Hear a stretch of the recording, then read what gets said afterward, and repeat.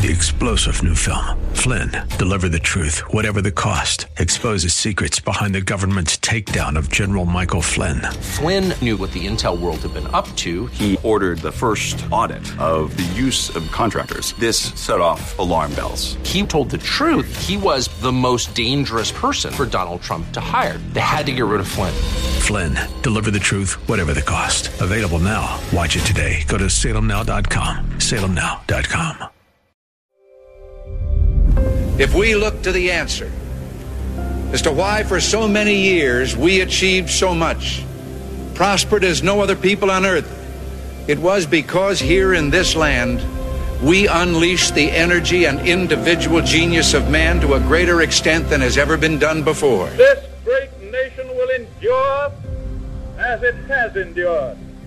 Let me assert my firm belief that the only thing we have to fear is fear itself. Freedom and the dignity of the individual have been more available and assured here than in any other place on earth. You are about to embark upon the great crusade toward which we have striven these many months. The eyes of the world are upon you. The hopes and prayers of liberty-loving people everywhere march with you. We're not, as some would have us believe, doomed to an inevitable decline. I do not believe in a fate that will fall on us no matter what we do.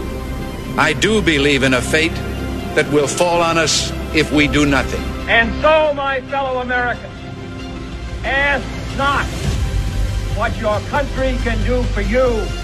Ask what you can do for your country.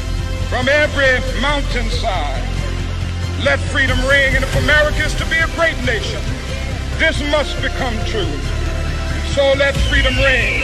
As for the enemies of freedom, those who are potential adversaries, they will be reminded that peace is the highest aspiration of the American people. We will negotiate for it, sacrifice for it. We will not surrender for it, now or ever. We are Americans.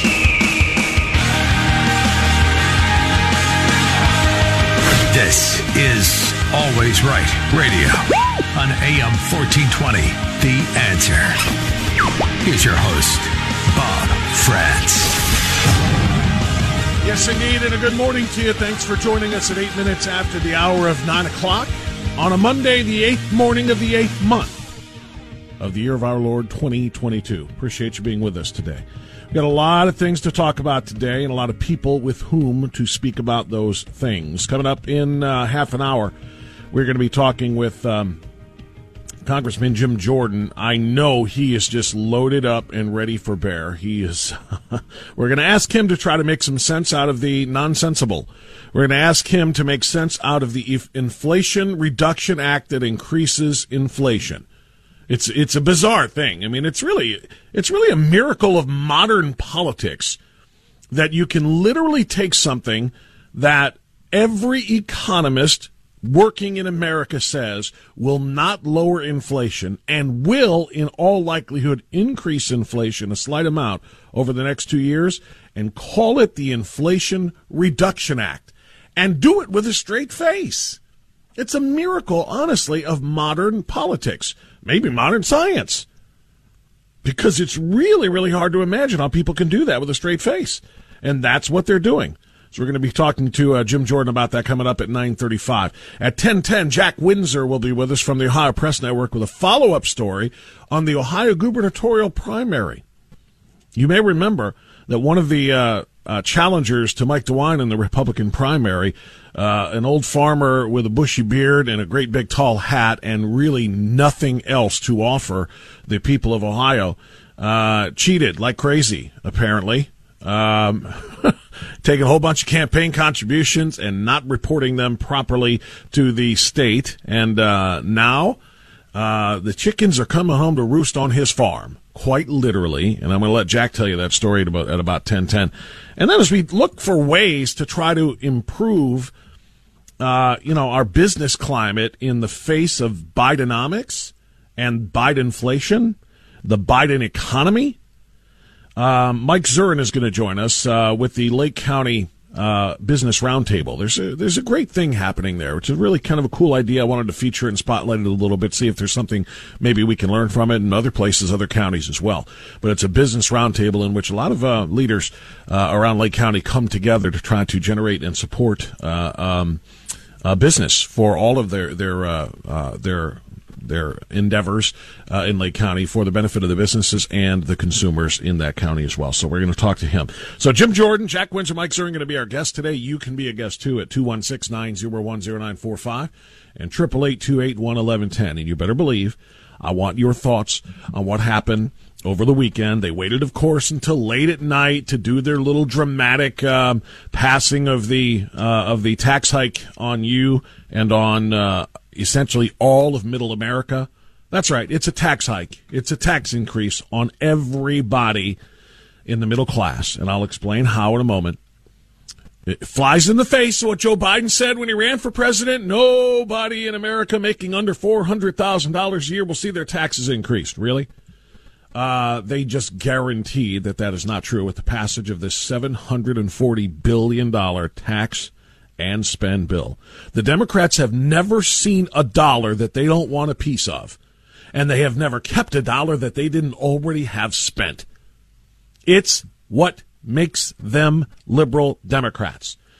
Tax the people until they can't breathe anymore, particularly at a time when they have inflation like never before in their lifetimes, and then tax the living daylights out of that. Tax them even more. Take more and then spend it on boondoggles like the Green New Deal.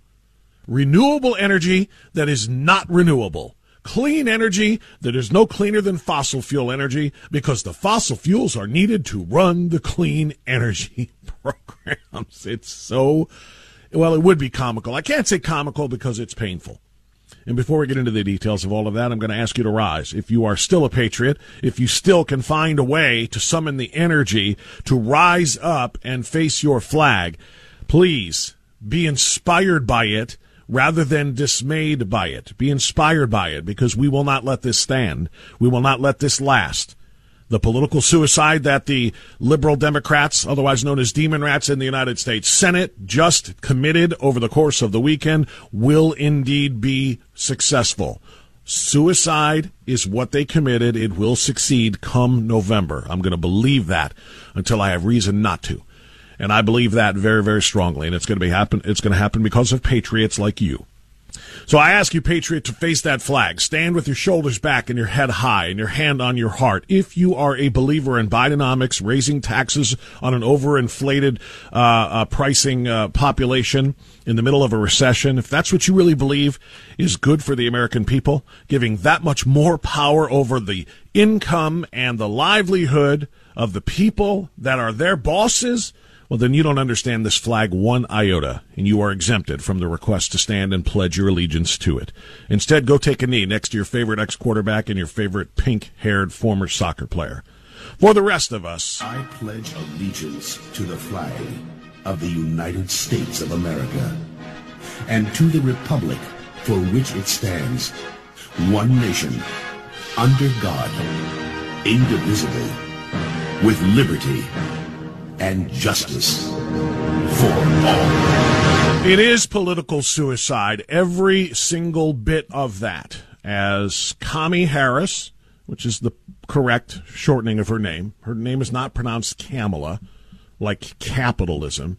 It's pronounced Kamala, like communism. As such, she's not Cammy for short, she's Kamala.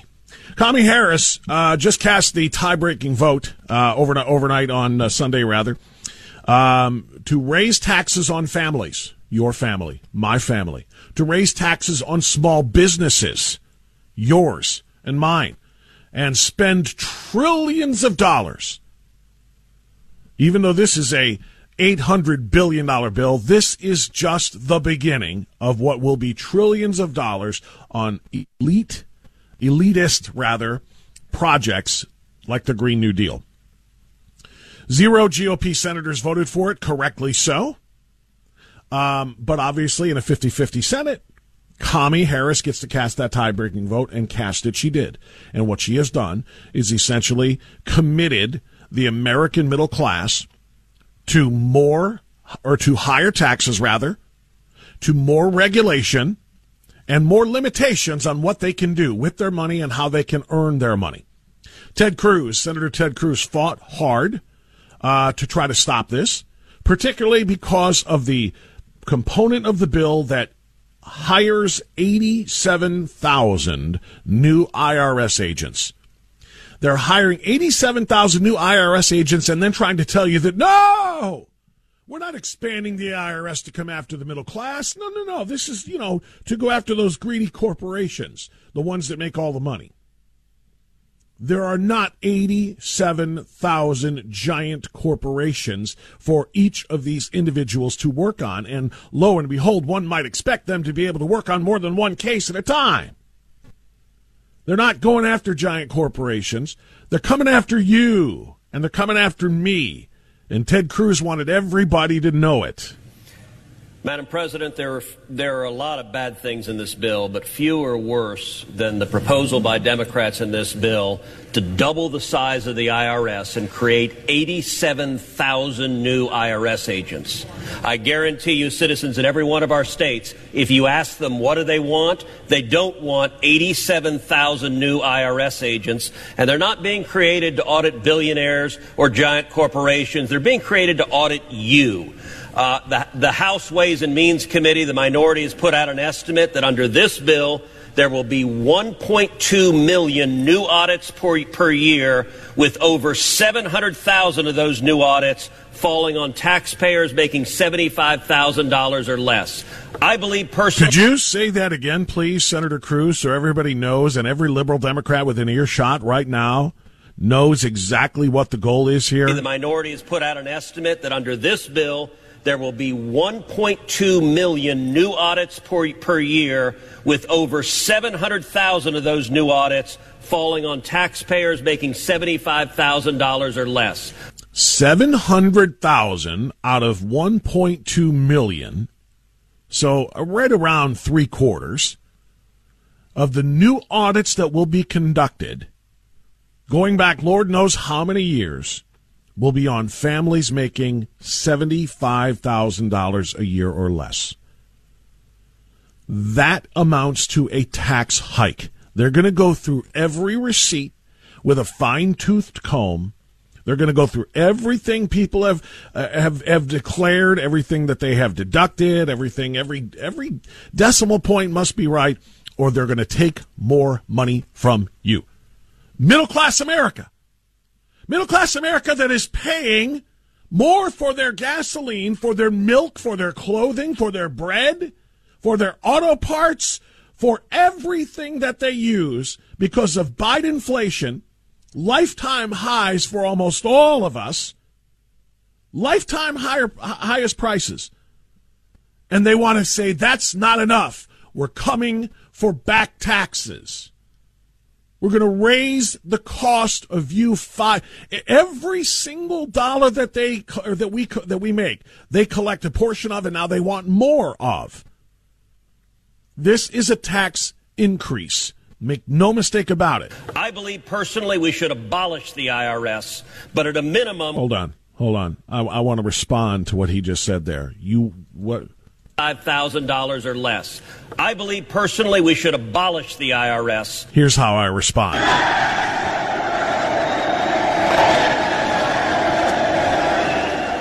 Damn right we should abolish the IRS. It is an absolute joke of a bureaucracy that just doubled in size thanks to the liberal demon rats who do not want you to have your own financial independence. They want you coming to the government for your every need. This is what communism looks like. And that's why it's only appropriate that in a 50-50 Senate, the tie was broken by a woman whose nickname is Commie. But at a minimum, we shouldn't make the IRS larger than the Pentagon, the State Department, the FBI, and the Border Patrol all combined. The Pentagon, the State Department, the FBI, and Border Patrol combined won't make up the size of the IRS. Because that's not what the Democrats prioritize. They don't prioritize fighting crime and stopping illegal invasions. They don't prioritize national defense when Democrats are in charge. They prioritize taxes coming for your money because they believe that they can spend it more responsibly for your benefit than you can. The IRS, because of this passage, will be larger than those four entities combined. Ponder that. And then ask yourself, how can you or anybody with a clear conscience and moreover with 2 IQ points to rub together possibly consider voting for any Democrat for any office this November? How? You can't. There's no defense for that. Nothing within the boundaries of reason and common sense. Nothing. That's what the Democrats are proposing here. It is a terrible idea. If you don't want 87,000 new IRS agents, vote yes. If you don't want it, he was proposing an amendment, and of course it did not pass because it's a Democrat-controlled Senate by one vote, the vote of commie. But I will tell you this, I'll amend what Ted Cruz said at the end there. If you don't want 87,000 new IRS agents, then how about you vote Republican in November? And I mean every single race. Senator Marco Rubio focused on another angle to this terrible piece of legislation that passed the Senate last night and will, of course, pass the much more Democrat-controlled House. What do Americans really care about, Senator Rubio? I don't think I need to tell anybody here. Our work is at its best when it's focused on what people care about. Let me tell you what people care about. They don't care as much about buying solar panels and electric cars as they do not having to live in a community where violent crime is rampant and you've got some crazy prosecutor that refuses to put people in jail, that refuses to prosecute entire categories of crime. People are worried about that, and rightfully so, and it's happening. We have these beautiful cities that were once world-class cities that have become unlivable all over this country because we have these lunatic prosecutors that have decided they're not going to, the entire categories of crime they will not prosecute. That's the kind of stuff we should be working on here tonight. Senator Rubio is exactly right, but you haven't heard Chuck Schumer mention violent crime in America once. I'm not going to talk about that on the Senate floor. You haven't heard Joe Biden talk about the rampant increase in violent crime in America's biggest cities. All of them blue cities led by blue Democrat mayors and councils, and they are all, of course, literal Marxist prosecutors who are working in those districts, all campaigns paid and funded by George Soros in order to allow that violent crime to increase and policing to decrease and get weaker. You haven't heard them talk about that at all. Instead, they're out there trying to pass, and now successfully passing, nearly $800 billion in tax and spend leftist policies to placate their gangrene base, which is, of course, a key priority for them, and to weaken the American economy, to weaken the American public's ability to take care of itself, to make them have to come to the government for everything. This is their goal. It has always been their goal. We're breaking no new ground here, but it has never been, or very rarely has it been, this brazen and this very publicly obvious. 216-901-0945, 888-281-1110. I got a lot of Mo for you. A lot of Mo coming up. Always Right Radio.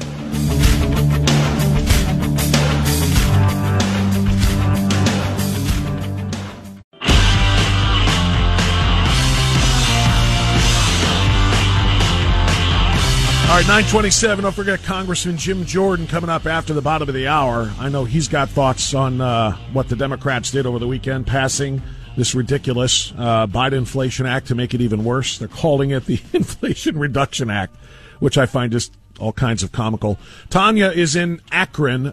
Tanya, good morning. Go right ahead. Hey, Bob, good morning. I know everybody's a little bit depressed and want to know how much longer we can fight this. I actually got up with that same spirit this morning, and I read something from a devotion, and it just made me realize that this is a spiritual fight as much as a fight of us becoming activists, because we have to become activists. It says, Paul said, the night the Lord spoke to him in a vision, do not be afraid, keep on speaking, do not be silent. And that was you and a lot of people that have been, you have not been silent, but a lot of others of us have to get louder and not be afraid. Because I am with you and no one is going to harm you, because I have many people in the city. We have to realize there are more of us than them. But as long as we hide out, we will be afraid and they will take over. We take over our school boards, we take over our city council, and we have to realize, as bad as it is, if we win the House and the Senate, we control the money. And laws that are on the books, we don't have to fund them. There are things that we can do. We got smart people. We were able to stop some of the stuff that Obama had put in. We can stop some of the stuff that Dummy Joe out of the basement can do. And we have to stop attacking each other. We have to stop attacking each other. We may not have the best Republicans, but if we get together and we vote the strongest Republicans in and hold their feet to the fire, be in their face and tell them that we voted them in, we will there's still hope. Every time you play Reagan, I'm hopeful. Every time you play the pastor from, I think it's Richfield, I'm hopeful. And I'm hopeful every time I hear you bringing on the attack, because you're a pit bull. But all of the rest of us, we may not be able to be pit bulls, but we can be little chihuahuas that bark a lot. And we need to do that. As long as we're all in the same pack. I don't care what size the dog is. That's the key. Tanya, thank you. I appreciate your call very much and your points as well. Going to get out for news so we can get back in with Jim Jordan. And you're right. We cannot give up the fight. We will not give up the fight. I promise you. General Jordan will lead us in that fight. He'll talk to us next. Always Right Radio, AM 1420, The Answer.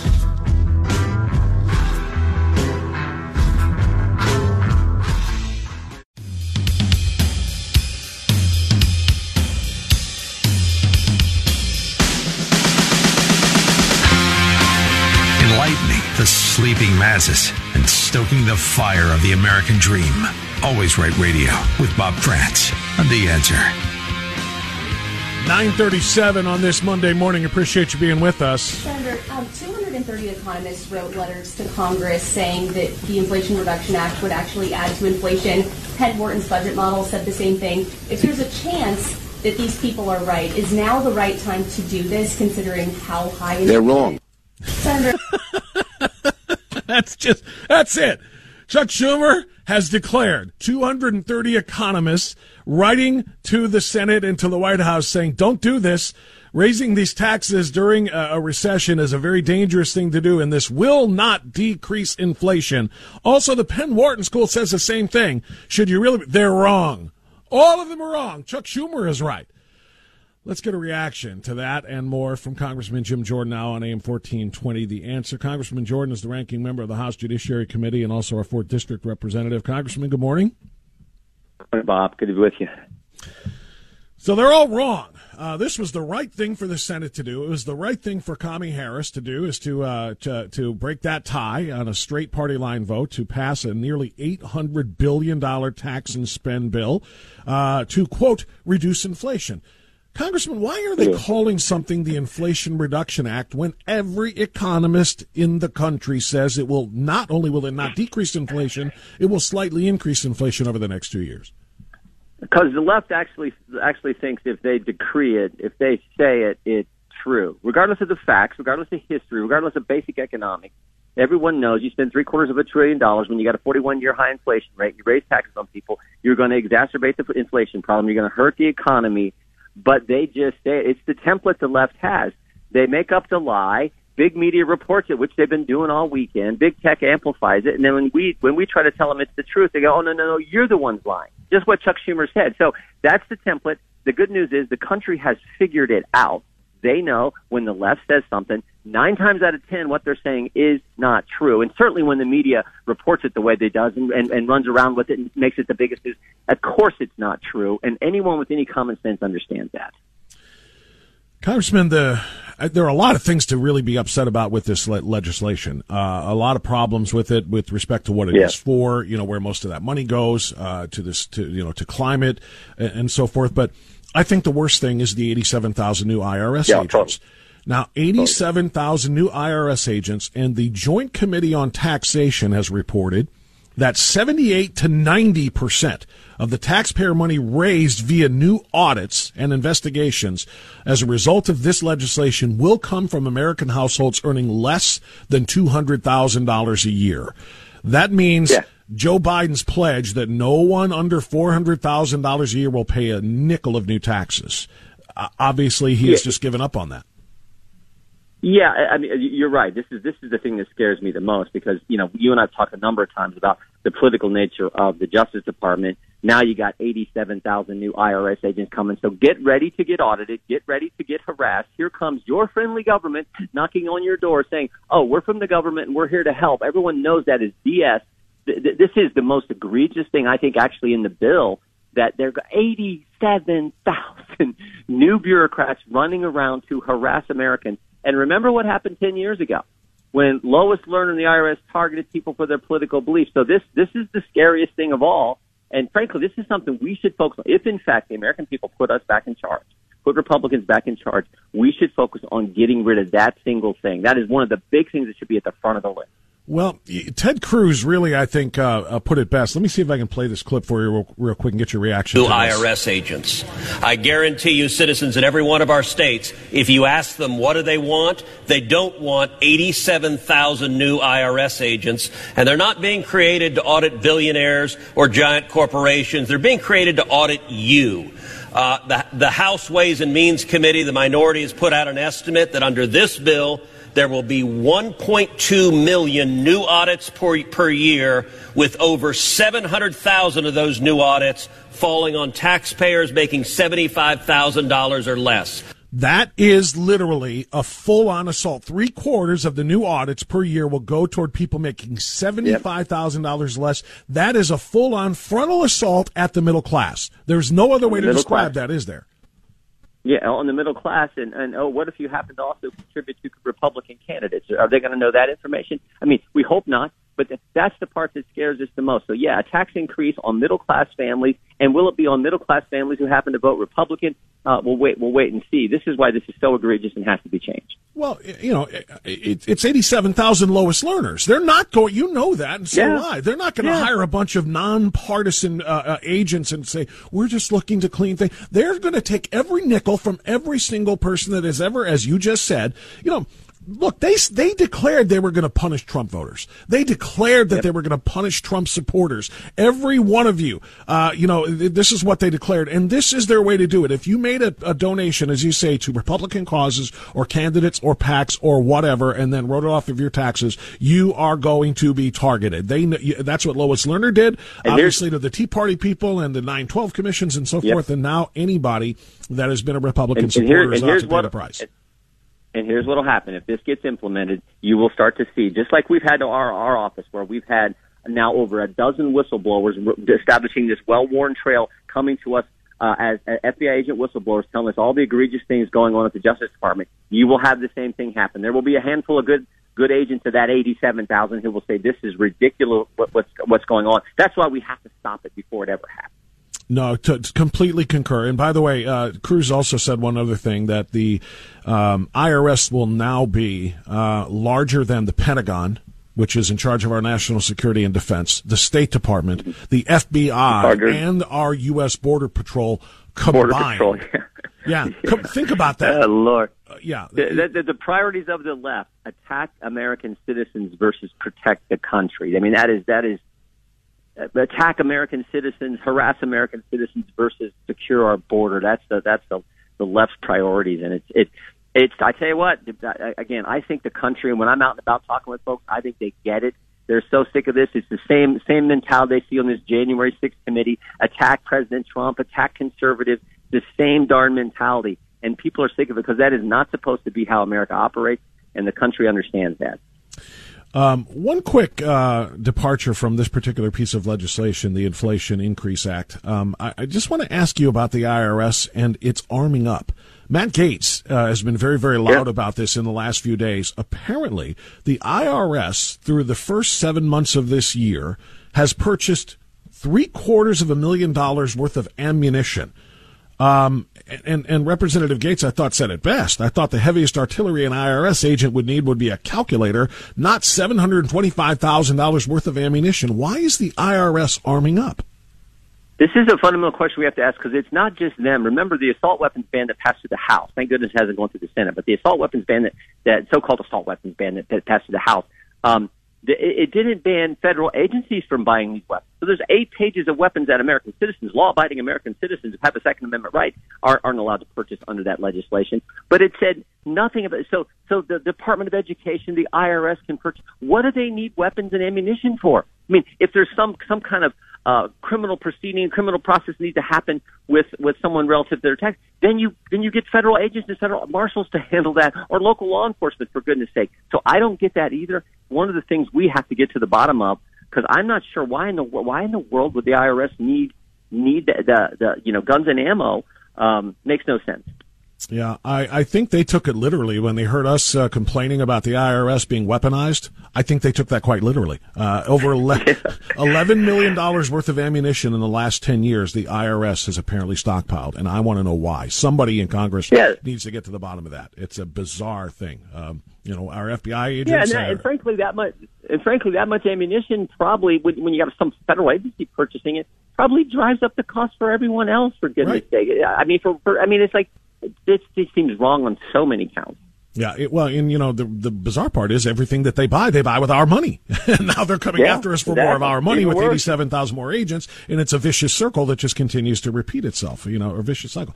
So, Congressman, Joe Biden continues to send KJP up to the podium to embarrass herself, and in the midst of embarrassing herself, she continues to brag about the greatest decline in gas prices in over a decade, because it's gone down some 80 cents over the course of the last 30 or 40 days, and they're really, really proud of the fact that they've dropped gas prices 80% by 80 cents.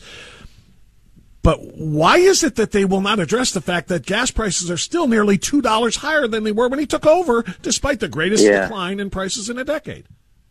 Yeah, they're trying to have it all ways. I mean, they drive up the cost of gas. They're going to, with their policies in this bill, this crazy bill they just passed, and with green energy and climate change focus and everything, they're going to, I think, drive them up again. Their policies driving up the cost of energy, I think, are largely responsible for the record price of everything else, the 41-year high inflation rate, because energy is used in everything. We've talked about that. But this is Democrats. They're going to say whatever. What are we now, 90 days before an election? Yeah. So they're going to try to have it any way and every way they can. Again, I always point out, I don't think the country falls for this. They understand under President Trump it was $2. Under President Biden it's been around $4 and $5 in some cases. So the country is, I think, set to make a big change here on November 8th. God willing, I certainly hope that is the case. And by the way, I apologize. I skipped one element of the bill and the IRS part of that discussion that I wanted to hit with you. Senator Mike Crapo, I think it is, if I'm saying his name correctly, from Idaho, offered an amendment that would ban any of the new funds that are being used to hire the new IRS agents to target Americans earning less than $400,000 annually. In other words, they continue to say we're going after the corporations, we're going after the wealthiest among us, we're going after that 1% kind of a thing. That's what this increase in IRS funds and agents is going to be used for. So he basically said, okay, prove that, please. Pass an amendment here that says this isn't going to go after anybody under $400,000 a year. They rejected it unanimously. Every single Democrat said, nope, won't do it. Yeah, put your money where your mouth is, and when it came time to do that, oh no, we can't do that. Which just confirms what we said here at the top of the call. When they will put up the lie. The big media will report it. Big tech will amplify it. When we try to tell the truth and we call them on it, like Senator Crapo did, oh, no, we can't do that. You're wrong. We're not going to do it, but we don't need to vote on that. It's not really happening, but we don't need to talk about it. I mean, that is today's left. It's all built on so many lies. Well, when they get to your body, when they get to the House, which is obviously this week, and they expect to have a final vote on this by Friday, from what I'm told, I'm trusting that you and others will make all of this very, very well now, because if they're going to do this, there better be a price for it. There better be, somebody called it political suicide, that you're raising prices, raising taxes basically on all Americans in the middle of a recession, despite, record high or 40, 50-year high inflation. You're doing all of these things to the people, while crime is happening, while we can't put gas in our tanks and all of these other things. There better be a massive price to be paid for it in November. You keep talking about November 8th. I hope you guys are going to shout it from the rooftops in every way that you can during these hearings to let everybody know what the ramifications are going to be for middle-class America. Yeah.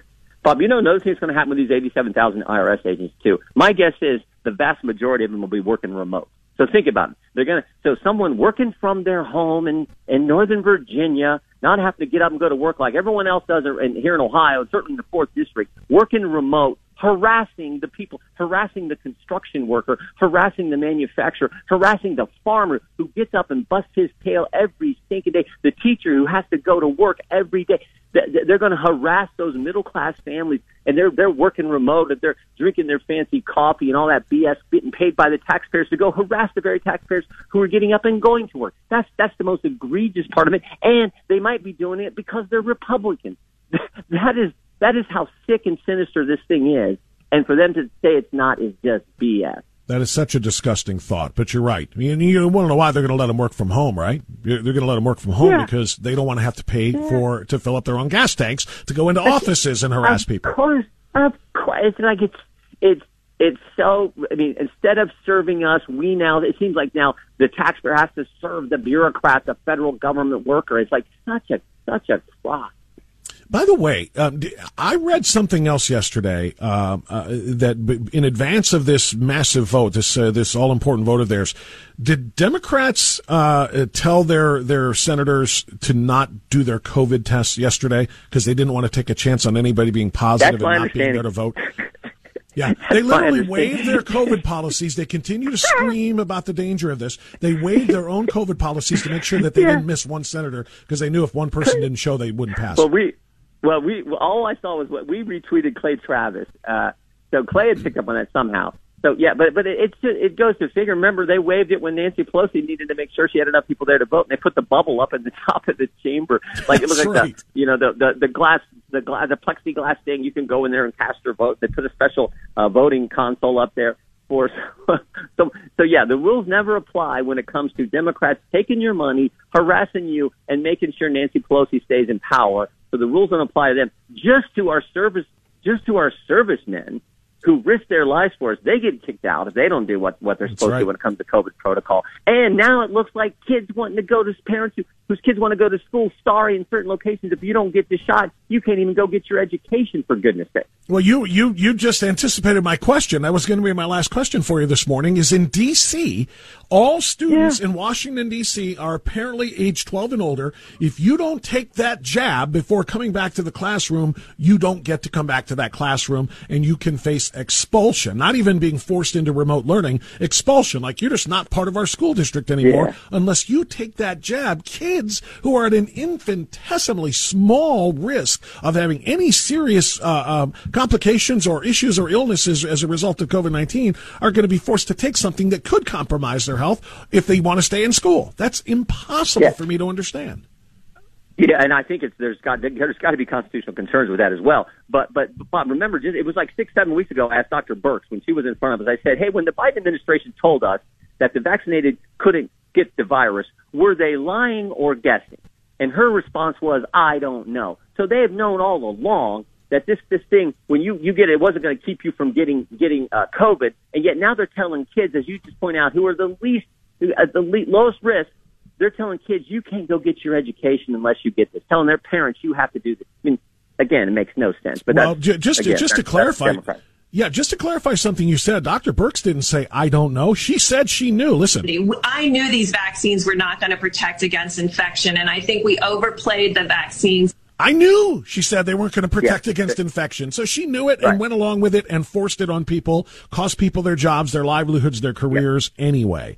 Well, that response she gave in the Senate hearing, mine was 2 weeks before when she wasn't quite there yet. I think maybe she was trying to figure out how better to say it. That's his response she gave. But you're exactly right. They knew, and yet they told us. So think about it. Your government, the same government now getting 87,000 new agents to come harass you, your government looks like they intentionally lied to us, we the people, and now they're getting 87,000 more agents to come harass you some more. That's how sick this left-wing government is. That is exactly what they've done. Congressman Jordan, I won't keep any longer. I appreciate you putting in the time.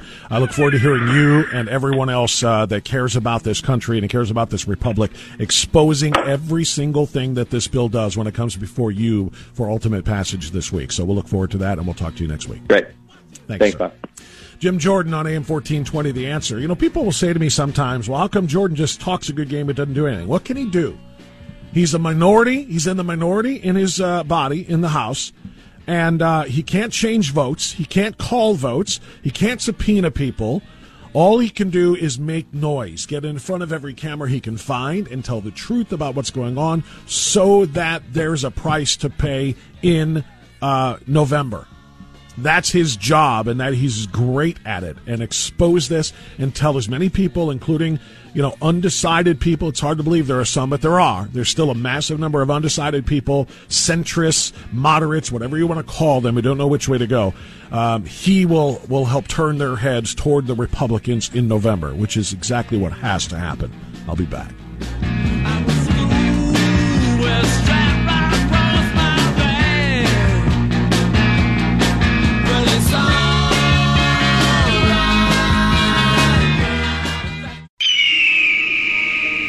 You and I have a rendezvous with destiny. We'll preserve for our children this, the last best hope of man on earth, or we'll sentence them to take the last step into 1,000 years of darkness.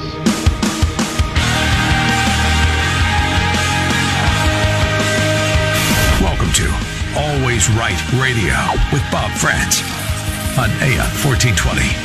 The Answer. Hour number 2 underway, 9 minutes past 10 o'clock. Good morning. Thanks for being with us on this Monday. It's the 8th morning of the 8th month of the year of our Lord 2022. And the chickens have come home to roost on a certain farm in Ohio. I'm going to let Jack Windsor tell you that story in just a moment here. But as we bring Jack on from the Ohio Press Network, the first thing we want to do is follow up on the story that's going to affect all of us, and that is the passage of the Non-Reduction Inflation Act of 2022. And I can't think of a really clever way to say that, but it's the opposite of what they say it is.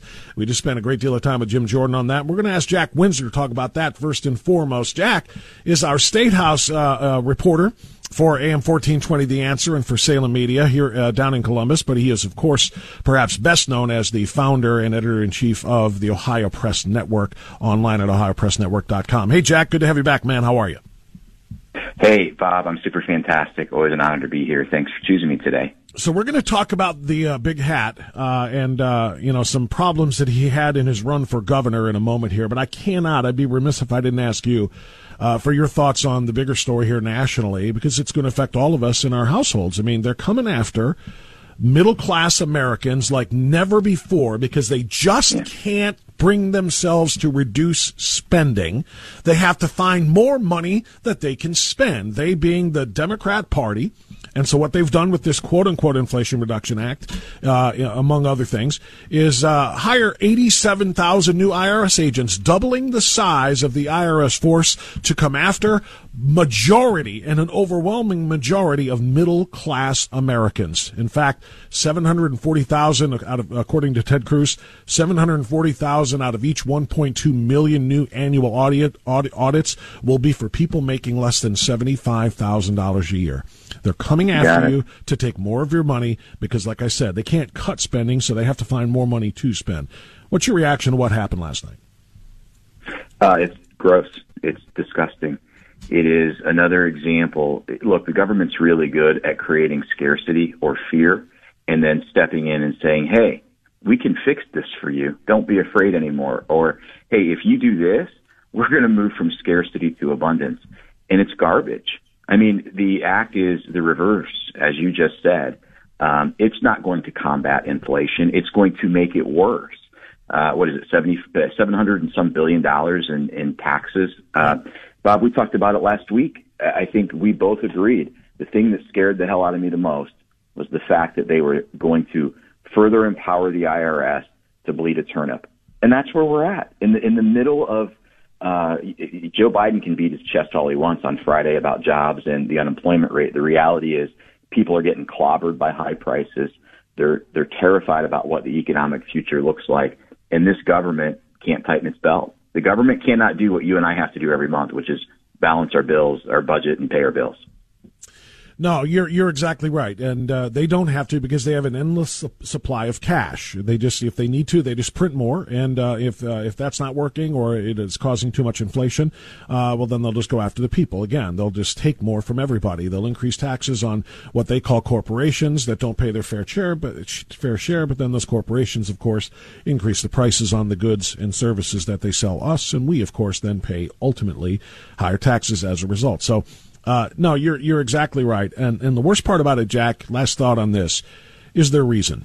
They claim it's to fight climate change. It's to fight climate change, and this is a huge step. I mean, we are one part and not anywhere near the largest part of an industrialized world. And they seem to think that if our little tiny part of all of this can go ahead and hurt our own people and raise our own taxes and, but in order to cut our own carbon, that it'll somehow save the planet. Meanwhile, the largest polluters in the world are doing nothing of the sort.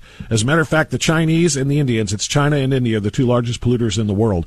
China just announced a massive increase in their own coal production and usage over the course of the next 10 years. They just made it public, for crying out loud, while here in the United States we're saying we're going to get rid of coal, we're going to get rid of natural gas and oil consumption so that we can save the planet. How on earth do we save the planet when we're sharing the planet with people who aren't doing the same thing? Well, and we put ourselves at the mercy of a country, China, that essentially owns the battery market if we're going to switch over to electric. How silly is that? That's right. It's crazy. I mean, I just, it's hard for me, man. It's really hard for me because, people work hard and then you have people in Washington, D.C., and I'll even say in Columbus, Ohio, who just prey on citizens, prey on people who work hard and try to make ends meet and raise a family. Yeah, no, that's exactly right, Jack. And it hits us in Columbus, Ohio, and Cleveland, Ohio, and everywhere. And that's why these are, even though they're large national and global stories, they literally are local stories first and foremost. Okay, now let's really stay localized and let's stay in Ohio. You and I covered and talked a lot during the run-up to the May primary for the gubernatorial race. And we know that Mike DeWine was trying to fight off Jim Renacci, who I think in a one-on-one battle would have beaten Mike DeWine, but he was thwarted in that attempt by the Big Hat. The hat is the one belonging to Joe Blystone. It was pretty much his only campaign, what do I want to call it? I don't want to say a promise, but it's really the only thing he was known for because he wasn't known for good ideas. He wasn't known for having history or knowledge or an understanding of campaigns, much less government, which he wanted to run. But what he did do was take a whole bunch of money from a whole bunch of donors and then not report it properly. And it was something that we saw come to a head literally just days before the election in a hearing before the Elections Commission. And now, I'm going to let you break the story here. You tell us what you are reporting on next. Yes. So there was an original examination letter that went out from Secretary of State's office to Friends of Joe Blystone earlier this year, and I think we talked about that on air.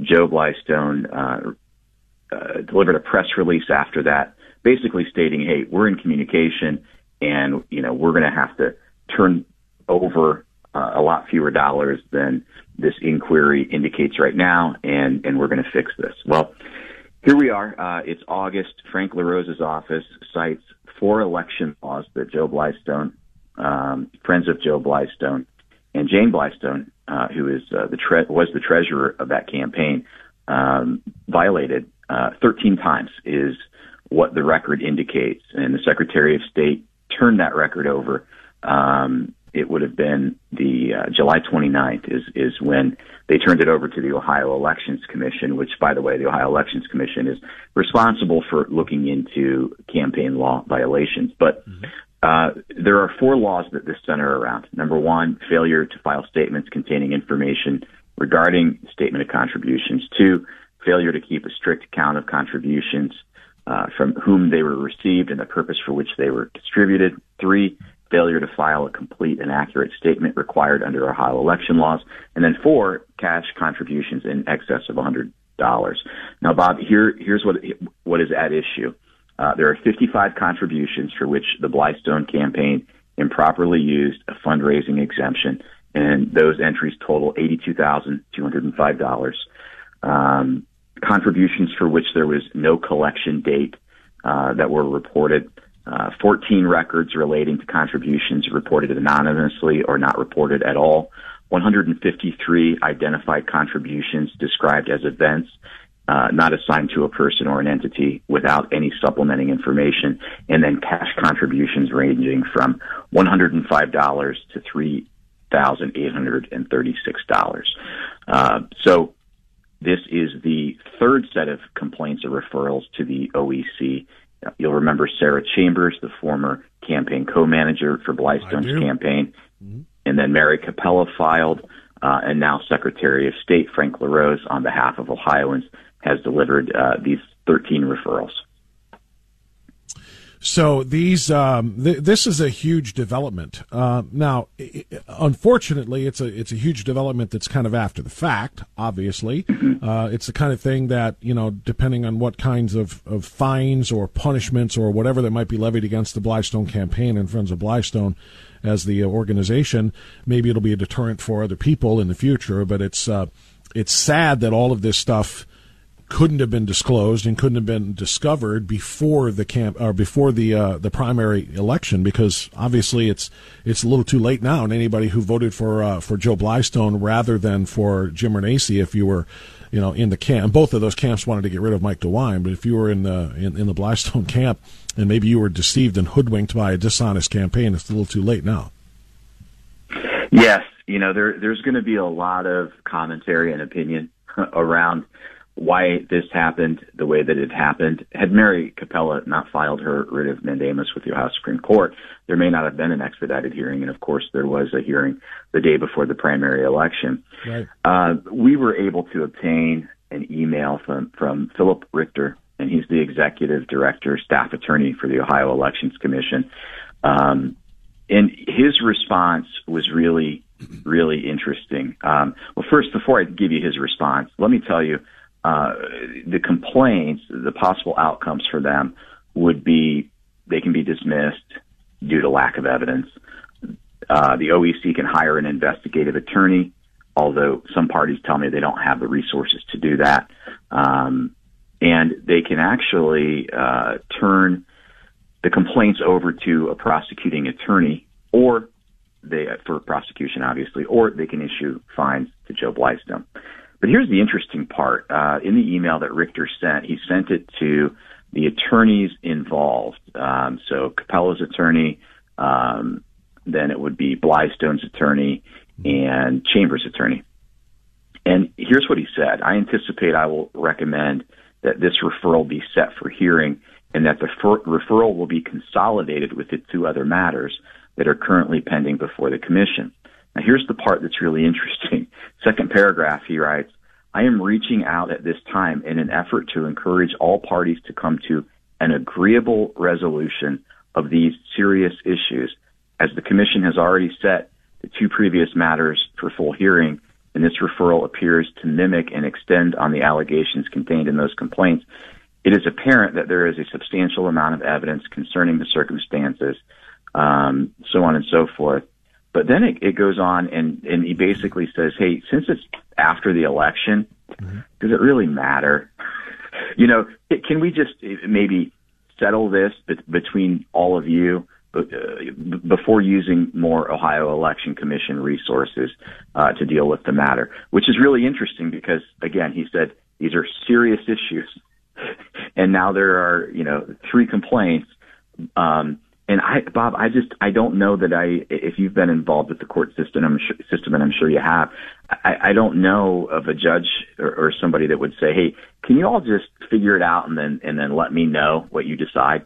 It's a really interesting response from Richter on the matter. It is, and that's bothersome to me because, again, what am I looking for here? What did I say? There's got to be a deterrent factor here. If the rules were broken or the campaign laws were broken, there needs to be significant, in my opinion, punishment or consequences for that in order to stop others from trying to do these things in the future. Who knows what future election might be decided correctly because somebody was, dissuaded from engaging in the same kind of behavior. So, these are serious issues, and then for him to just dismiss them and say, "Now make them go away on your own, so we don't have to." I think there's a problem. I want them to go after him. I want them to go after him with the full weight of the law. I want everything to be. I'm not saying, go over the top. I'm not saying to do anything that isn't warranted in terms of punishment or consequences, but whatever the limit is, that should be reached, and Blystone should have to do that so that this kind of thing is, like I said, is not necessarily. Let's say it's discouraged from happening again. So that's a big deal. It is. Jack, yep. I'm sorry. You have another thought on that? Go ahead. No. I was just saying it is a big deal, particularly when you read that it may not be the most optimal usage of the commission's hearing process. My question then, and I think our reader's question is going to be, well, then what's the process for when you have 13 alleged violations and you're not looking into election law infractions? I think it begs the question, why have election laws on the books? Exactly. But I digress. Very well said. No, that's perfect. Jack, I would ask you about another story that's on the Ohio Press Network right now, but I want to save it for Wednesday. And I want to make this announcement right now. I want everybody to know that our Wednesday commentator, our good friend Neil McCabe, who has been with us for a few months now, doing a regular segment, a benchmark segment every Wednesday at 11:10. Neil has taken a new position down in Florida. He's going to be on the DeSantis beat, working for the OAN, One America News Network. And so we find ourselves in a terrific position here. We don't use Jack Windsor enough. We don't ride this horse often enough. So we're going to saddle him up, and we're going to put him on the air every Wednesday at 11:10. Jack Windsor will give us the latest on what's going on in Ohio and maybe even around a little bit further outside of the state. If you take a look at the Ohio Press Network website, which I'm looking at right now, there are articles on cancel culture. There's articles on the tie-breaking vote last night on the tax and spend bill. And there's a terrific piece that Jack wrote himself about Joe Biden and unemployment. The massive job creation that happened in July was just announced on Friday, 528,000 jobs. And Biden is beating his chest as if he is King Kong of job creation. But there's more to that story. You can read that story now on the website for Jack, which is the OhioPressNetwork.com, but we will discuss it, among other things, on our first regularly scheduled Wednesday benchmark segment. Every Wednesday at 11:10, we're going to have Jack Windsor on the program with us. So, Jack, we're really excited about that. Bob, I'm amped. I had a hard time sleeping last night. I was thinking about, all right, what are we going to talk about Wednesday? I'm excited, man. I love being with you, and I love being with our listeners. This is my favorite place to be. So Thanks for the invitation, and I look forward to it. It is a pleasure to have you, Jack. You bring so much information every single time, and it's always very coherent and well articulated, so that people can understand things on an elementary basis, as well as being able to dig into the depth of the stories as well. You do a great job of making it accessible for everybody. So we're looking forward to that, and also in the writing. So again, I'll tell people, don't wait to read the article, but we'll discuss it a little bit more on Wednesday as our part of our first conversation. But Jack Windsor will be with us each and every Wednesday at 11:10. Jack, thanks for coming on this morning to talk about this breaking news story of Joe Blystone being in some trouble now with the Secretary of State, and we'll follow that, obviously, and talk with you more about that as the situation develops. Jack Windsor, thank you so much, my friend. We'll talk to you again on Wednesday. Thanks, Bob. Have a blessed Monday. Talk to you soon. You too. Thank you. 10:26 now. Always Right Radio on AM 1420. The Answer. Right back.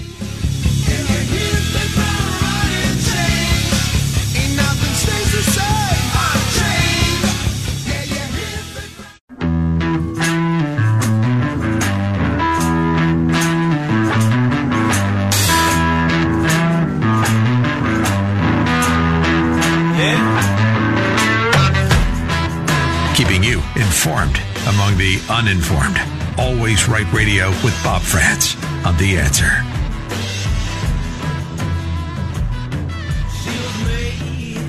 .36 now. Always Right Radio on AM 1420, The Answer. Thanks to Jack Windsor for joining us. Looking forward to talking to him each and every Wednesday here on AM 1420, The Answer. And I'm going to go back now to the conversation that I had with Jim Jordan in hour number one, and I welcome you to call 216-901-0945 and 888-281-1110 to talk a little bit more about this bill that passed the Senate yesterday as they bang their chests and they brag about this huge victory. It's a victory for Democrats, but only elected Democrats, not for Democrat voters. It's just that they're too stupid to know it. It's not a victory for them. It's a punishment for them. It's a punishment for anybody who is a good, decent, law-abiding, middle-class, tax-paying American citizen. Whether you have a D or an R after your name is irrelevant, you're going to get hit by this. Massive tax and spend with no benefit on the other side. You know, there's something in business called an ROI. If you know business at all, you know what an ROI is, right? Its ROI is called return on investment. What is the return on the investment that I make? If I put money into something, what am I getting back for it? You know, whether it doesn't have to be a literal financial investment into a CD or into a stock or a mutual fund or a bond or something, but just an ROI is a return on wherever your investment, wherever your dollars go. What do I get for it? Well, what are we getting for $740 billion of our tax dollars going into Democrat hands in order to be spread out into all kinds of Democrat pet project areas? What is our ROI? The return on our investment is going to be IRS audits. We're buying our own audits. And whether you do your own taxes, whether you have a service do them or not, you better have every receipt you ever used. When you declared something on your taxes, you better have every single document, because what you've bought with your own money is an audit. And if they find a nickel that you didn't pay correctly from 6 years ago, compounded with interest, you're going to pay all of that back. And the chances are, of course, it'll be plenty of nickels. And you are going to be hit by this so that they can use that money to spend more on giant government pet projects. It's like handing someone a rope and saying, "Here, learn how to tie a noose. Fashion this into a noose for me. Let me know when you're done. All right, good. It looks good. Now put your head in there. Put that around your neck." They're taking your money to then turn around and audit you so they can take more of your money. They're literally asking you to help hang yourself. It is that bad. And I want everybody in America to know that that's what this does with this massive doubling of the IRS to 87,000, or rather doubling it by another 87,000 more agents, making this agency, the agency to take your money from you, bigger than the Pentagon, that's the Defense Department, the State Department, the FBI, and the Border Patrol all combined. Thanks to Ted Cruz for doing that math for us. That's how big the IRS is. The goal is to take as much money from you as humanly possible, which means our response to that is what? Our response is to take as many votes from them as humanly possible. They have to pay a price here. And the good news is they are literally saying so out loud. Senator John Kennedy from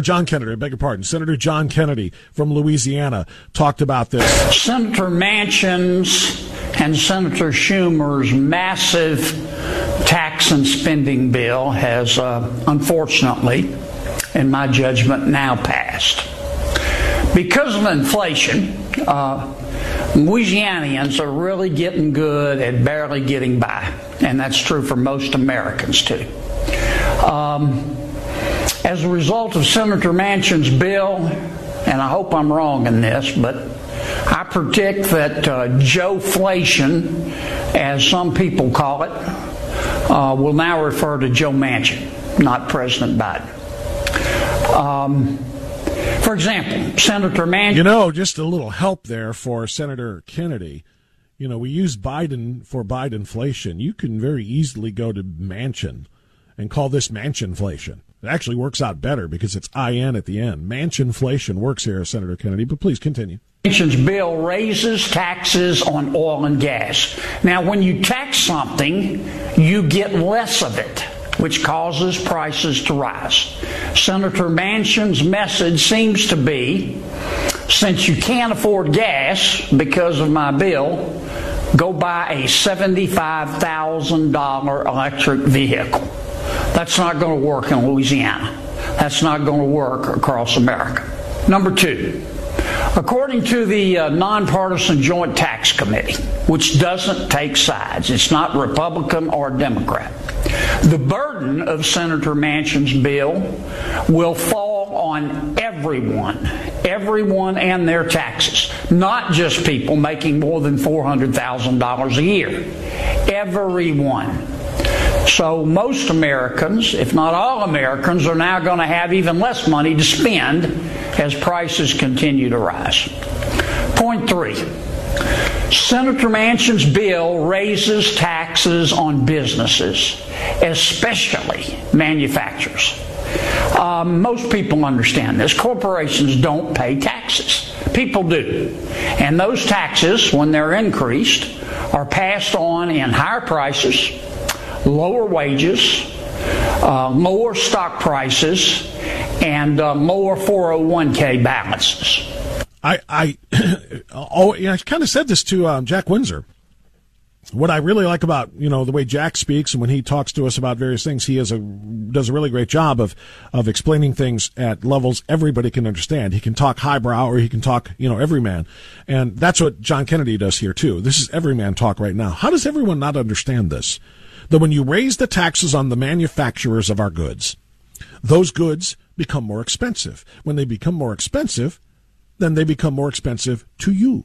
And when you have to pay more for them, you have less money for other things. This literally, and I don't mean to be condescending when I do this, I appreciate this. I appreciate the plain talk. I can certainly appreciate, like I said, the highbrow talk and the inside baseball kind of information, but to reach all Americans, to just do it this way is important. You're going to pay more for everything that you buy, and worse, your 401ks and IRAs are going to be worth less because the value of the stock is going to drop, and everything that you own in terms of the market or investments is going to decrease in value. It's going to hurt you, not just today, but for a long, long, long time into your retirement if this isn't reversed.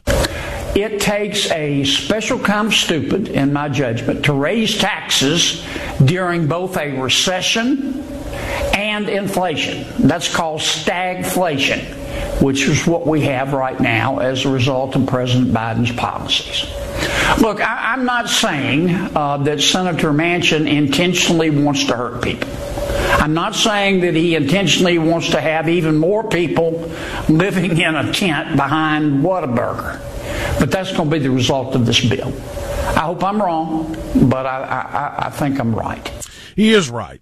And what this bill does, again, it targets hard-working middle-class Americans who are already taxed more than they can afford, and now it's going to make it even worse.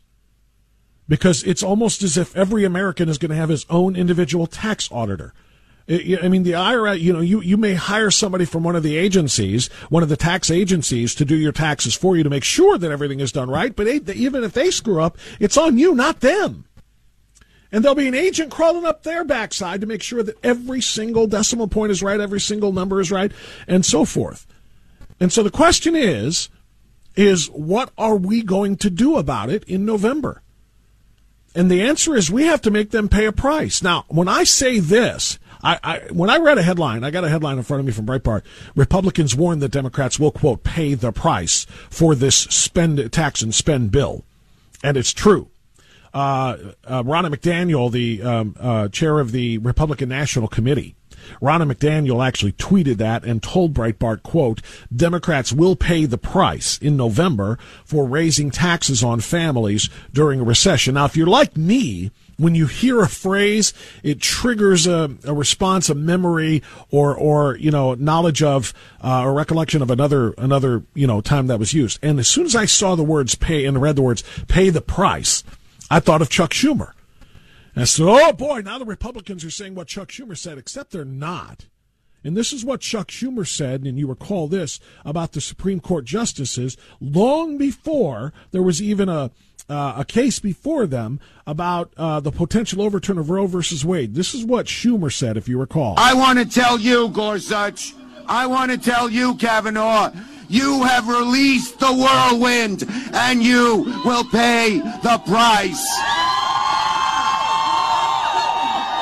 You won't know what hit you if you go forward with these awful decisions. Now, we determined that Chuck Schumer statement to be a flat-out, unambiguous threat against the Supreme Court justices. Not a political threat, a physical threat. One that manifested itself, by the way, in a radical left-wing nutjob going to Washington, D.C. to try to murder Brett Kavanaugh. When he said, "You will pay a price." Oh, he meant politically. There is no politically when you are an appointed justice, because you don't run for re-election. When he said pay a price, he threatened those justices by name. Now, when Ronna McDaniel says Democrats will pay the price in November, we're not talking about threats against Kamala Harris or Joe Manchin or anybody who voted for this ridiculous, dangerous attack on American taxpayers. What she is talking about is legitimately we have to make them pay the price at the ballot box. If ever there was an act of political suicide, the Democrats have just carried it out. They have just promised middle-class America that their taxes are going to rise as well as their prices. And any taxes that they may not have paid, not even through intent, but because of a miscalculation or something of that nature, you're probably going to get audited. We're all probably going to get audited, and then they're going to tell you how much you owe in back tax and with interest. All for what reason? And this is where I talk about the ROI. Where's the return on our investment? Once they take more money from us than ever before, what are we getting for that? What are they going to do with that money? They're going to spend it on Green New Deal boondoggles to push for more wind and solar power and to kill and crush and destroy fossil fuels. Never mind the fact that they can't run one single element of this clean energy pipe dream of theirs without massive amounts of fossil fuels. Never mind that fact. Don't bother them with the details. If they say electricity comes from the wall, then that's where it ends. You just believe them. The electricity isn't fossil fuels. It just comes from that wall over there. Wait, what? Yeah, you see that big outlet over there? That's where it comes from. Well, where does the power go for that? Well, that comes from, the energy company. Okay, where does that come from? Well, that comes from, Lansing. And I'm quoting, if you recall, I'm quoting the spokesperson for General Motors, who did a great big presentation of the new Chevy Volt earlier this summer. And a reporter said, "Where's the electric come from? The power? Or where's the power come from?" She goes, "Electric. It comes from right over there, that wall." Well, where's that? Well, that building. Well, where does that get power from? Well, from Lansing, of course. Well, where does Lansing get the power from? She goes, I don't know, coal. Natural gas? You mean the very fossil fuels that you are guaranteeing you're going to end? You don't have to agree, but I want you to look in my eyes.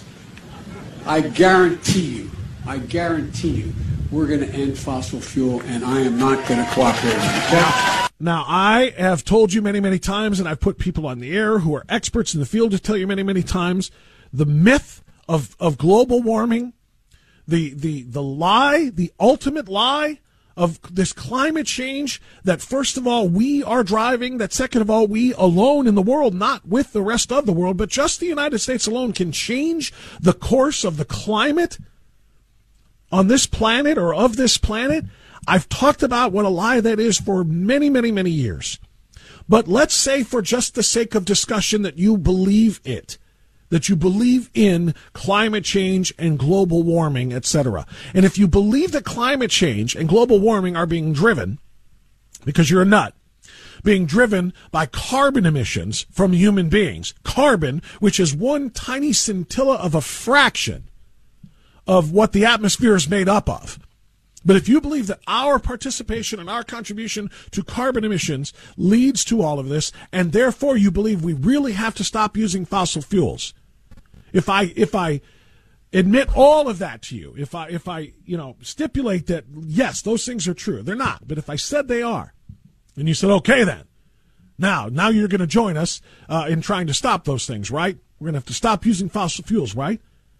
That's when I look at you and I laugh in your face.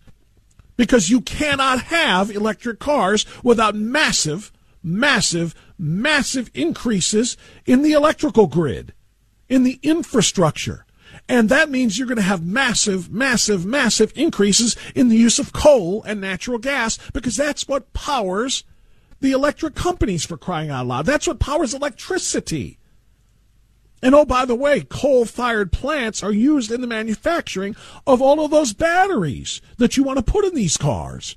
So while you want to play your little solar and EV games saying it's going to help save the planet because you're not going to use fossil fuels, I just want you idiots to know exactly how much more fossil fuels are going to have to be used to turn a country of 330 million people away from the internal combustion engine and to the electric car battery.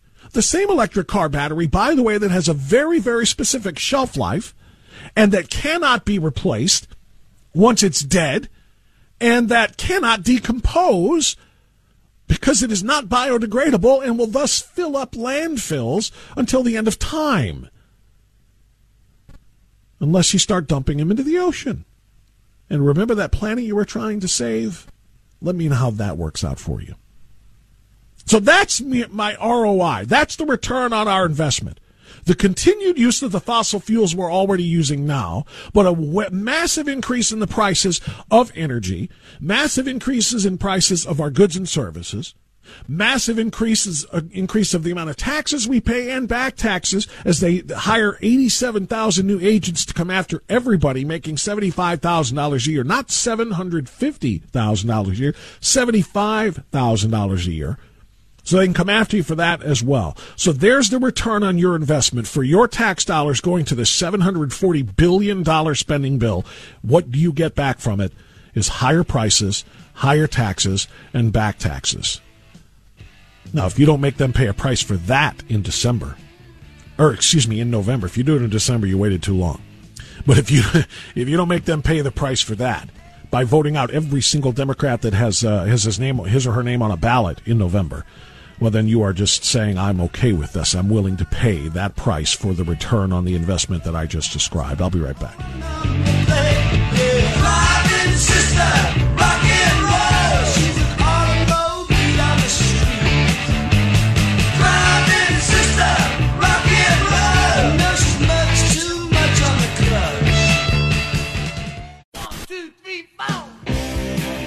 Keep the line. Yeah, thank you. Phone lines are open at 216-901-0945, 888-281-1110. Coming up in hour number 3, we'll have a chance for you to call. But we're also going to talk about what can we do, with respect to the stagnation that we are dealing with in the economy, with respect to businesses, with respect to prices. There's a group in Lake County that's been doing some good work. And what they've created is something called the Lake County Business Roundtable. And I'm going to find out a little bit more about it here in just a few minutes when we talk to the treasurer of Lake County, Michael Zurin. And I think it's a good idea. He gave me a little bit of background on it as what they do as businesses all come together rather than being in competition with one another, even though they may be in the same industries. Restaurants compete with one another, for example. But rather than be in complete competition with one another, they are working together to support one another and to help generate business for everybody, believing that, a rising tide raises all boats, right? Well, that's kind of the goal here. And so we're going to talk to Michael Zurin about what they're doing in Lake County and see what kind of a model it could be as a business roundtable to help one another. Remember, all of the change that we need to make begins locally, not nationally, but locally. So we'll talk to him about that coming up after the top of the hour news, and we'll get to your phone calls too. 216-901-0945, 888-281-1110. Your thoughts on the massive tax and spend bill will be primary coming up next hour. We'll be back.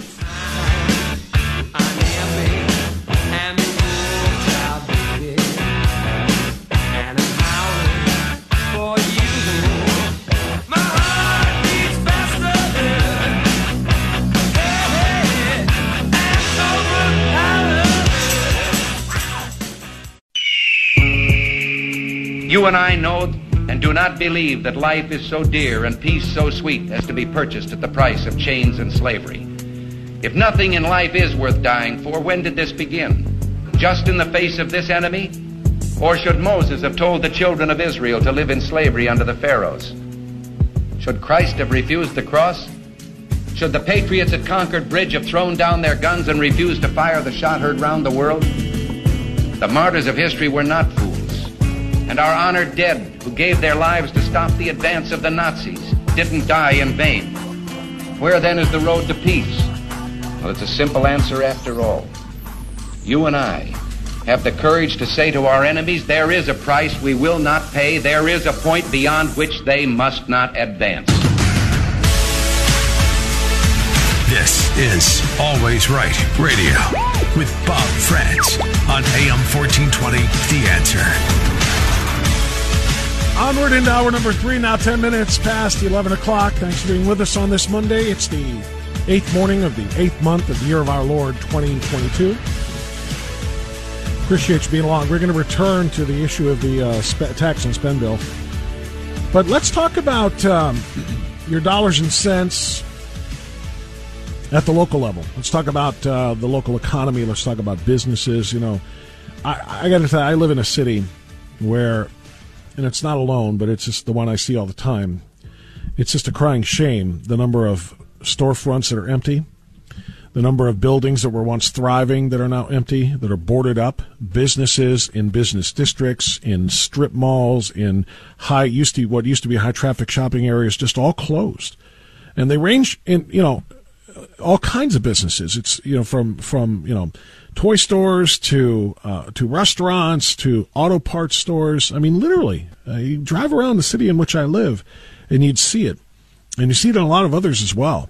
We were out to Toledo way yesterday visiting our son, and went into a little area on the way home, Northwood. It's right by the turnpike. And we were going to go to Big Boy. And we drove by. It's closed. We looked across the street at this massive complex of other places that were closed. It's just a shame to see. So anyway, why am I talking about this? I'm talking about it because our local economies and our local business structure and infrastructure is in serious jeopardy in a lot of places. And the question is what can be done about it? I got a message, it's been a little while actually, and I feel bad about it because I didn't see it until recently, from the treasurer of Lake County, a gentleman by the name of Mike Zurin, who said, we are doing some work here in Lake County with the Lake County Business Roundtable. And I said, what's that? And he said, I'd like to tell you, how about we do it on the radio? And I said, that's a hell of an idea. So this is a little bit later than I wanted it to be, but I know about it now, and I want to shine a spotlight on it and see if we can get some support for it and maybe some ideas for others as well. So joining us now is Michael Zurin. He is the county treasurer in Lake County. Mike, it's good to have you finally. How are you, sir? Oh, great. Thank you, Bob. I really appreciate you having me on the show. Well, I certainly appreciate you reaching out when you did. Like I said, I apologize for missing it, but I'm glad we are here now because I want to learn a little bit more about it. Tell me what the Lake County Business Roundtable does, and tell me how it started. Well, it initially started late last year. I was receiving a lot of phone calls from small and medium-sized businesses that were very concerned about the next property tax bill.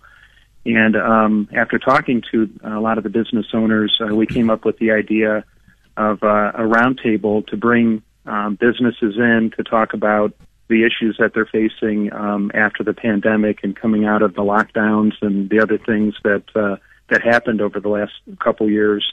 And instead of addressing it on a government level, addressing it on a business owner's level, what can we do to help them be successful?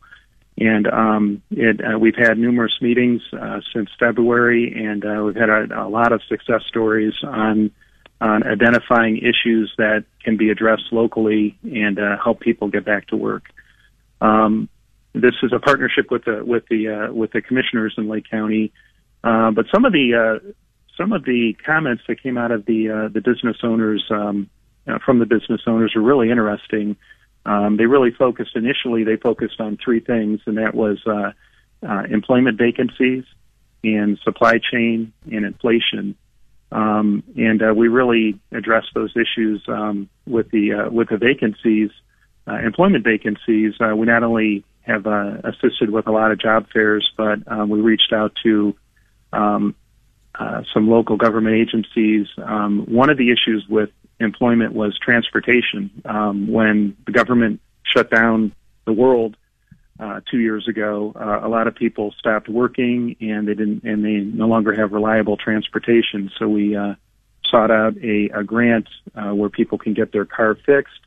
If they have a letter stating that they're going to be going back to work, they can get their car fixed so they can go back to work and have reliable transportation. And then we also addressed a lot of other issues with employment. Let me pause you there, Mike, because I want to get into some of these individually, or else I'll forget them when we go by. Okay, that's a great idea. How does somebody, though, apply for some of the money to get their car fixed? I mean, do they have to prove that they're without a job right now? Because in other words, I can see people saying, "Oh my gosh, you're doing free car repairs." If you don't have a ride to work, so they're going to fix your car for you. Well, I have a job, but I also have a very expensive car repair here. I'm going to go there and tell them I don't have a job. So is there a way to offset the kind of that kind of thing? Yeah, it's limited to $1,000, and they have to. It's income based. And I believe there has to be a letter stating that they are going back to work, that they have a job offer.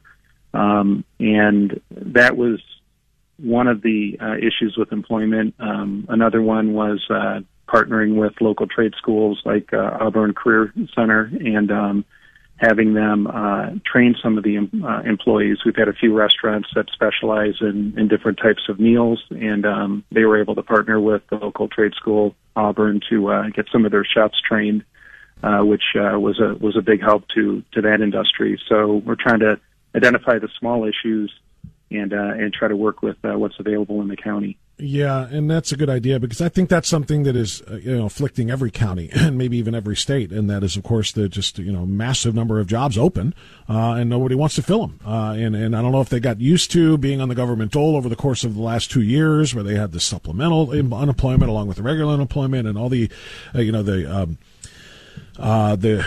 I can't remember the name of the fund that they sent out to everybody now, but the two different disbursements that they sent out to everybody. So people got used to sitting around and just spending the government's money, and eventually that goes away, doesn't it? Aren't all these people going to have to come back to work at some point anyway, Mike?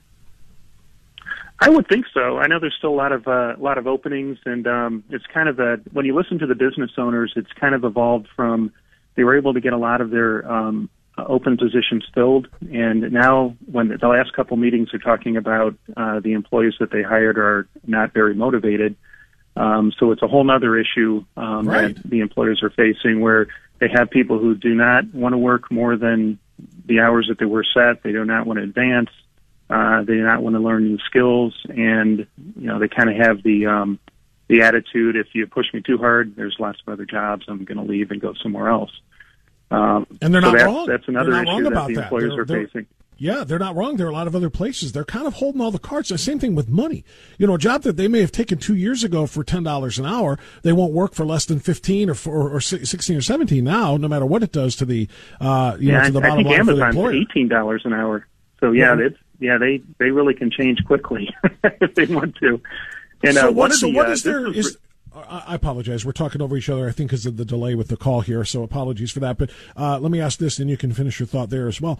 What kinds of solutions are suggested or proposed during these roundtable meetings among the business owners? Because some of them seem like they have no answers. If the employees are calling all the shots in terms of they'll only work for this amount of money, they'll only work this many hours, and if you don't like it, tough, I'll go work somewhere else, because somebody else is willing to pull them in. There has to be some kind of unity among the business owners to say, I won't hire the ones who screwed you over. Maybe that's something that that would have to happen here.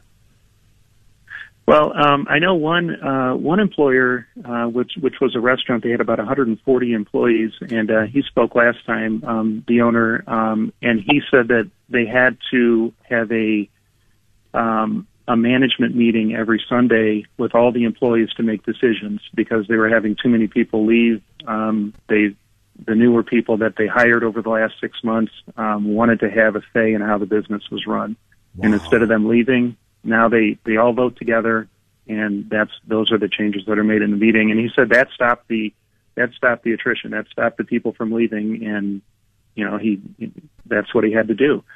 There's good and bad with that. I mean, it's good if it stopped the attrition, but now you've got to turn over decision-making power to the employees when they have no earthly idea what it takes to run a business, what you put into it, what your own visions for it as the business owner are. You're the one who spent the money and got the capital loans and so forth in order to do this thing. And now you got to let the cash register worker tell you how to run your business. That sounds like a tough proposition. Yeah. I think it's a tough market out there, and the business owners are doing what they can to survive. And this is just one of the issues.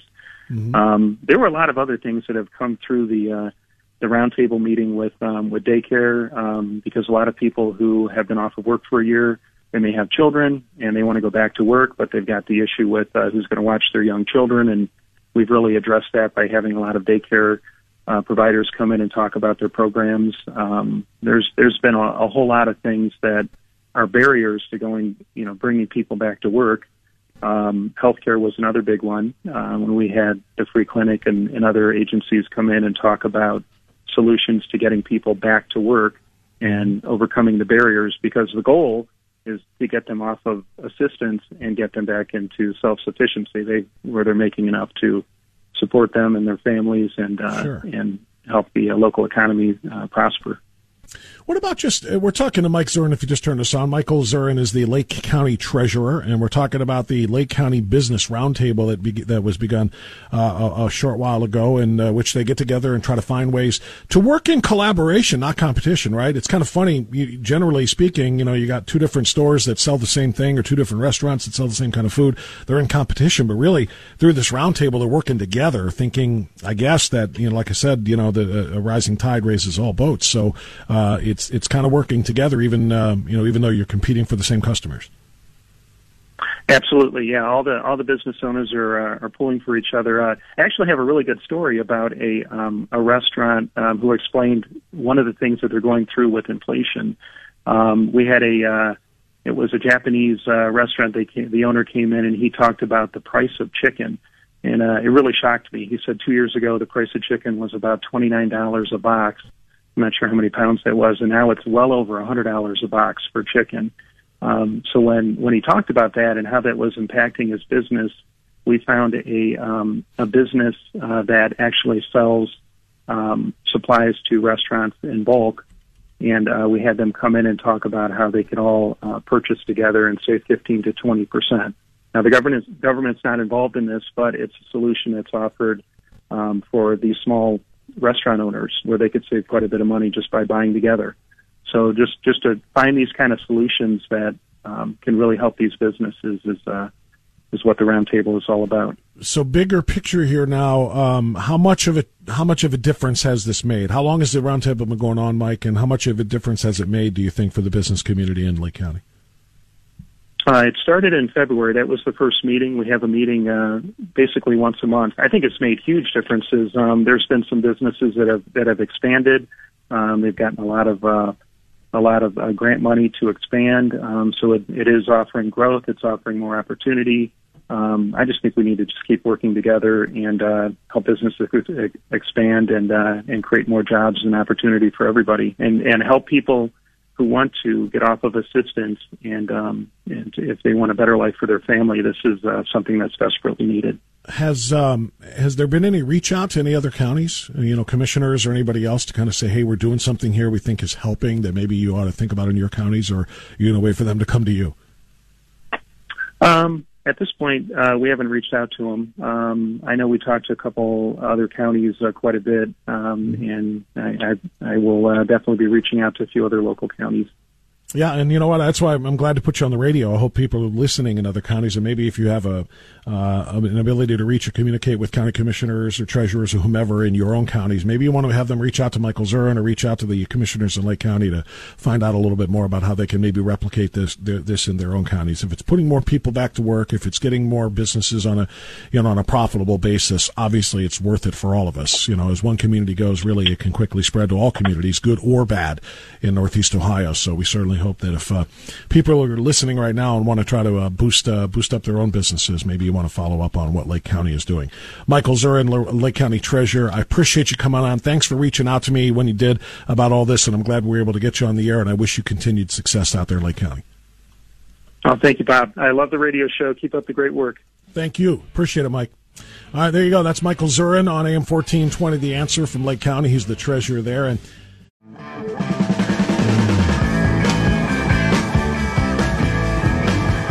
giving you reason in the age of unreason. Always Right Radio with Bob Frantz and The Answer. 11:37 now. That little clip that we played there coming into the last segment is important. Thank you to the Floor King, and thank you to Mark King in Keeping Medicare Simple for giving us this third hour. That's the only reason we're here. Their support and their sponsorship and support of the show because of what we do it means so much to me, and my support of them is likewise. It's because of what they do and how well they do it. Give them a call of thanks, would you? Whether you need advice on a new Medicare plan or whether you need new flooring or not, just call them and thank them for the third hour of Always Right Radio. I would appreciate that, and I know they would too. Hey, I want to hit a couple of quickies here because somebody brought this up after I was talking to Jack Windsor. I got a message about Mike DeWine. And somebody messaged me on Truth Social. Follow me on Truth Social, Always Right WHK. Somebody messaged me there and said, I will never, ever, ever vote for Mike DeWine. I will vote for Mickey Mouse first. I will write in Mickey Mouse first before I would vote for DeWine. And what he was upset about is Mike DeWine's pronouncement, his announcement or pronouncement that he will not oppose drag queen story hours. Drag queens brought into elementary and preschools to read to little kids and start to indoctrinate them into the sexualized lifestyle, alternate lifestyle that they represent. It's a huge deal nationally. It's a huge deal by the Republican Governors Association, and Mike DeWine will not support it. Jack had this story, as did others. The Republican Governors Association, which of course supports the re-election of Mike DeWine, sent out a fundraising appeal Wednesday seeking campaign contributions so GOP governors can stand on the front lines against the drag queen story hours in public schools and libraries. Friend, we need your help to stand up for our school children and fight back against politicians who want to destroy their innocence, said the national GOP group. Radical Democrats across the country are openly supporting sexually charged drag queen story hours for young school children. But does Mike DeWine back the GOP effort? Of course not, because he's a Democrat, and he's just a flat-out squish. It's why I opposed him with every fiber of my being in the primary and supported Jim Renacci. And now we're stuck. With Mike DeWine, Democrat, or Nan Whaley, worse Democrat. How do you deal with that? DeWine said he hadn't heard of the Republican Governors Association solicitation and dismissed the drag queen story hour as an issue. He said he'll continue to emphasize other issues in his re-election campaign. When asked earlier about this, his flunky press secretary said, there are many important issues facing the state. As such, this avenue of questioning is not a game with which we are intent on engaging with you. If there is confusion on what is the Governor DeWine's agenda is, I'm happy to forward to you a copy of his State of the State speech.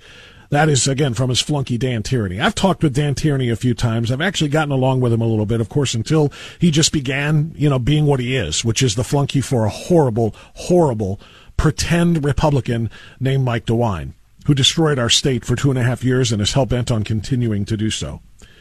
In his response to further Columbus Dispatch inquiries, noting DeWine is an RGA member, and has received campaign contributions from the RGA, the Republican Governors Association, more than $1 million in the first quarter of 2022 alone. Tierney said, "It is the definition of a simple gotcha question and an attempt to bait us on a hot-button issue." Hey, Dan, I'm not trying to bait you. I'm asking you to be direct. And it's not gotcha either. You either oppose the grooming of little children by the LGBTQA community, or whatever their letters and numbers are, or you don't. Little kids are not supposed to be sexualized or taught that it's okay for boys to dress in sexy girls' outfits and go into schools like that. Is it a hot-button issue? Yeah, but it matters. Depends on whether or not you care about protecting kids or you don't. But Tierney went on to say that DeWine will continue to be an RGA member and accept their campaign money. He just won't do what the Republican Governors Association stands for. This is the choice we have for governor? This POS and Nan Whaley, who's worse? That's what we tried to fight so hard against having to do, choose from the Democrat or from Democrat DeWine in the primary. It's why it was so important for Joe Blystone to take his hat and get the hell out of the way so we could elect and nominate Jim Renacci. But of course, in the in the state of Ohio's ridiculous open primaries, a whole bunch of Democrats came over there to support and split the vote and make Mike DeWine, because they've even said it. We can live with DeWine because he's kind of like close to being one of us. We can live with DeWine. We can't have a conservative like Renacci in there. So I've got that little quick story because he obviously does not care, does Mike DeWine, about sexualizing children with Drag Queen Story Hour. At least Marco Rubio does. Super quick. This is Rubio offering an amendment to that tax and spend non-inflation reduction act last night. Mr. President, the only people who are capable of being pregnant are biological females, and therefore I think federal pregnancy programs should be limited to biological females. Rubio proposed an amendment to the bill that would say federal pregnancy funding can only be used for biological females because they're the only ones who can be pregnant. You know what the Democrats did? Voted it down. All 50 Democrats said, nope, it's not true that biological females are the only ones who can get pregnant, including the tie-breaking vote from Kamala Harris. They all voted it down. And that's what this would do. Well, thank you, Mr. President. A few minutes ago, I looked back across 5,500 years of human history. So far, every single pregnancy has been a biological female. And so therefore, the only thing I'm trying to do is make sure that federal law is clear that since every pregnancy that's ever existed has been in a biological female, that our federal laws reflect that, and our pregnancy programs are available to the only people who are capable of getting pregnant, biological females. Very simple. I would accept a unanimous consent if they want to offer it, and we can move on and not waste any time. Very well done, Senator Marco Rubio. It's a shame that we don't have that same kind of common sense and support in the Ohio Governor's Mansion. All right, that's it for today. Thanks to my guests. Thanks to my crew. Thanks to you for listening. We'll see you tomorrow. Let's go, Brandon. 3-star General Michael J. Flynn, head of the Pentagon Intelligence Agency, knew all the government's dirty secrets. He was one of the most respected generals in the military. Flynn knew what the intel world had been up to. He understood its funding. He ordered the first audit of the use of contractors. This set off alarm bells. The explosive new documentary, Flynn, Deliver the Truth, Whatever the Cost, uncovers the facts behind this scandal. Flynn told the truth. He was the most dangerous person for Donald Trump to hire. I find out the worst enemy that I'm going to face in my life is right here in America. They took my assessment and they wanted me to change it. And I was like, I'm not changing it. They had to get rid of Flynn. With in-depth interviews, archival footage, and never-before-seen personal records of the man behind the headlines. I just felt like I was drowning. Flynn, Deliver the Truth, Whatever the Cost. Available now. Watch it today. Go to salemnow.com. salemnow.com.